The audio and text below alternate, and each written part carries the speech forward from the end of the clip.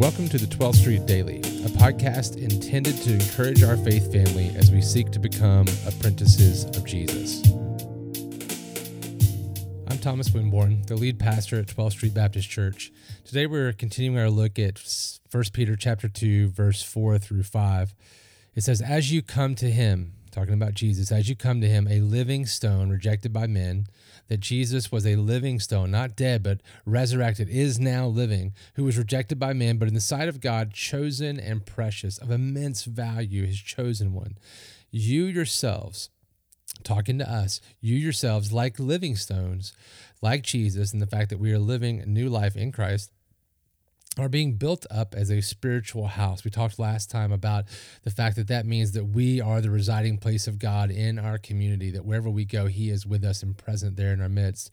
He says, so that you, as you come to him, you are yourselves like living stones who are being built up as a spiritual house to be a holy priesthood. So part of the purpose of our being built up into that spiritual house is to be a holy priesthood. I want to make a clarification here.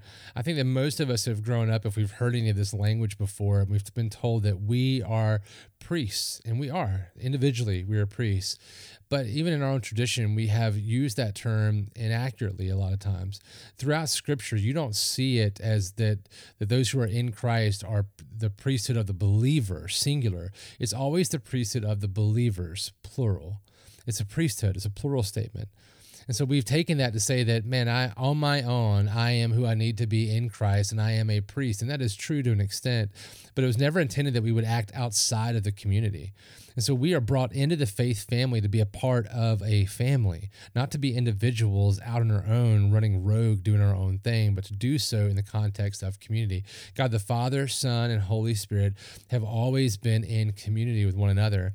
And we don't understand the fullness of that because there's one God, three persons, and it can be very confusing to process that. But we know it's true.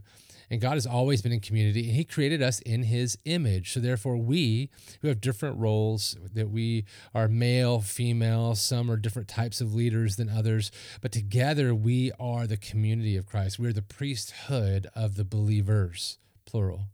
So what does it look like for us to live in that truth? If we truly are the living stones, being like Christ, being built up into a spiritual house to be the holy priesthood, how are you doing that effectively? Are you engaged with other believers so that you can walk with one another and hear wisdom from other believers who love the Lord and love you and want to see you grow in your faith?